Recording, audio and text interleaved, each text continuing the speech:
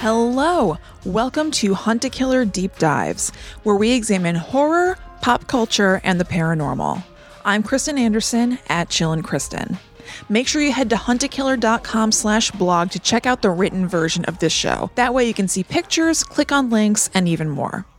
All right, let's talk about the possibility that Bigfoot could be an interdimensional being. If the idea of Bigfoot as an undiscovered species is already too out there for you, you're not going to like this. There are two main camps of Bigfoot believers. Those who think they, and by the way, I'm going to use Bigfoot as a singular and a plural, are biological, undocumented animals. That they're just super savvy and don't want to be found, so they haven't been yet. But hopefully someday they will be.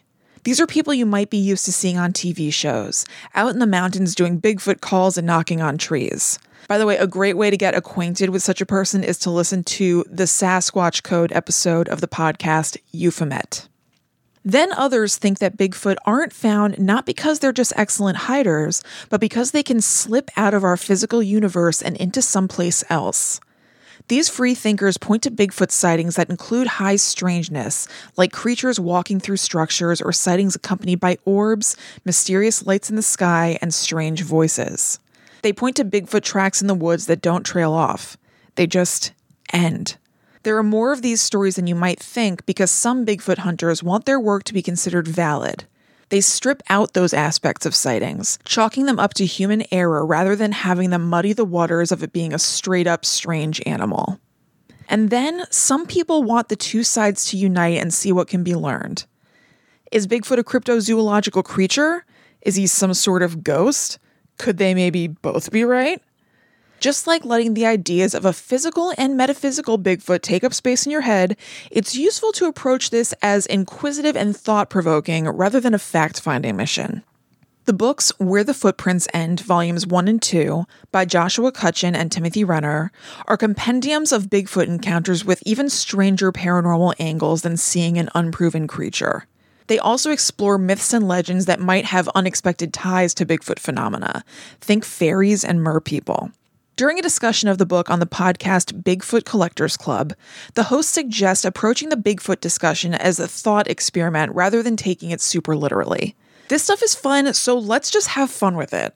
Obviously, some Bigfoot researchers want their work to be taken seriously, and some skeptics really want to make their point. But let's also zoom out a little and recognize how sweet it is to think about this stuff. One of the top theories about a non-terrestrial Bigfoot is that he's some sort of alien being. 6 out of the top 10 biggest states for UFO sightings are the same for Bigfoot sightings. Could this mean they go hand in hand? It seems like Bigfoot encounters have a lot of the same hallmarks as UFO encounters, such as strange lights and fast-moving objects. In particular, a theory about oft-reported orange orbs has held a lot of Bigfoot researchers' attention.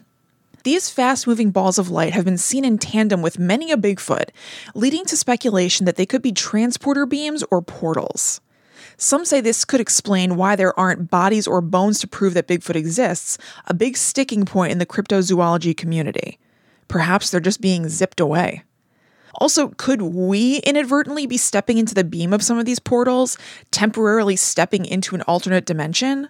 Some people think it's possible. Another commonality in Bigfoot sightings is a sudden weird, unnatural silence in the forest. Maybe it's not that all the creatures who live there are quieting down because there's a scary Bigfoot. Perhaps you've somehow entered another dimension, and that version of the forest is silent. Could it be silent because in this dimension, you're the predator they're scared of? Maybe they're happy with their Bigfoot. No big deal. Along with alien theories inevitably come government cover-up theories. In this case, if not only is it true that Bigfoot is an alien, but that the government knows, that doesn't necessarily mean that he's threatening. Perhaps it's really about what the existence of Bigfoot implies about what else might be out there.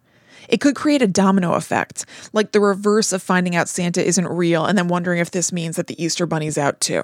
Of course, and I must again remind you we're having fun thinking about weird stuff, maybe it isn't that Bigfoot isn't a physical being. Perhaps he was, and now he's passed. Real physical people pass on and become non-physical ghosts. Perhaps Bigfoot is an undiscovered but very physical being who's now also seen in non-physical form. Could Bigfoot be a ghost? Maybe he was an undiscovered primate and also a weird ghost Bigfoot thing? As they say on Bigfoot Collectors Club, you go to the city, you see city ghosts. You go to the woods, you see Bigfoot ghosts. In fact, in Where the Footprints End, it's speculated that Bigfoot could be a type of poltergeist that Kristen and Renner term a Wildnisgeist, meaning a woods spirit. Poltergeist is made up of the German words Polten, meaning to knock, and Geist, meaning spirit. Here, Wilden, meaning wild, is substituted. In both traditional home-based poltergeist cases and in Bigfoot sightings, it's common to see objects move of their own accord or for strange smells to rise that are unaccounted for. Maybe poltergeist activity doesn't only happen indoors. To once again blend the Bigfoot believer camps, it's said that poltergeists, which are energies that physically move things, are often generated by people who are in highly emotional states. Perhaps there are physical Bigfoot, and the danger they feel when they're being pursued causes Wildnisgeist activity. Way back, ghosts, devils, and witches were traditionally hairy. Remember in the Blair Witch Project when they interviewed a Burkittsville resident named Mary Brown who had seen the witch and described her as being covered in fur? It's not prevalent in modern pop culture, but it's absolutely a thing. And maybe it's based in fact. After all, some people refer to Bigfoot as mountain devils. Famous ghost hunters Ed and Lorraine Warren even got into the Bigfoot mix at one point, traveling to Tennessee to try to make contact. After Lorraine telepathically contacted a creature, Ed concluded that Bigfoot wasn't just a physical being. He said, quote, "It is my belief that Bigfoot is a tulpa, a mind projection. So is the Loch Ness Monster and many other now you see it, now you don't creatures that get reported to the press." It's a lot to take in, I know. Not only is Bigfoot real, maybe, but he's an alien, maybe, and or a ghost, maybe? As Kristen and Renner write, it's okay not to have answers. But man, can we have fun asking questions. I hope you enjoyed this narration, and again, you can find the written version of this article on huntakiller.com/blog. Make sure to check it out and click on the links that are peppered throughout. And also make sure to check out our Hunt a Killer mystery subscription boxes that are like an escape room delivered to your door every month. You receive the clues, and then it's up to you to piece them all together. Every month, the plot thickens, and you get closer and closer to revealing the murderer. Check those out at huntakiller.com.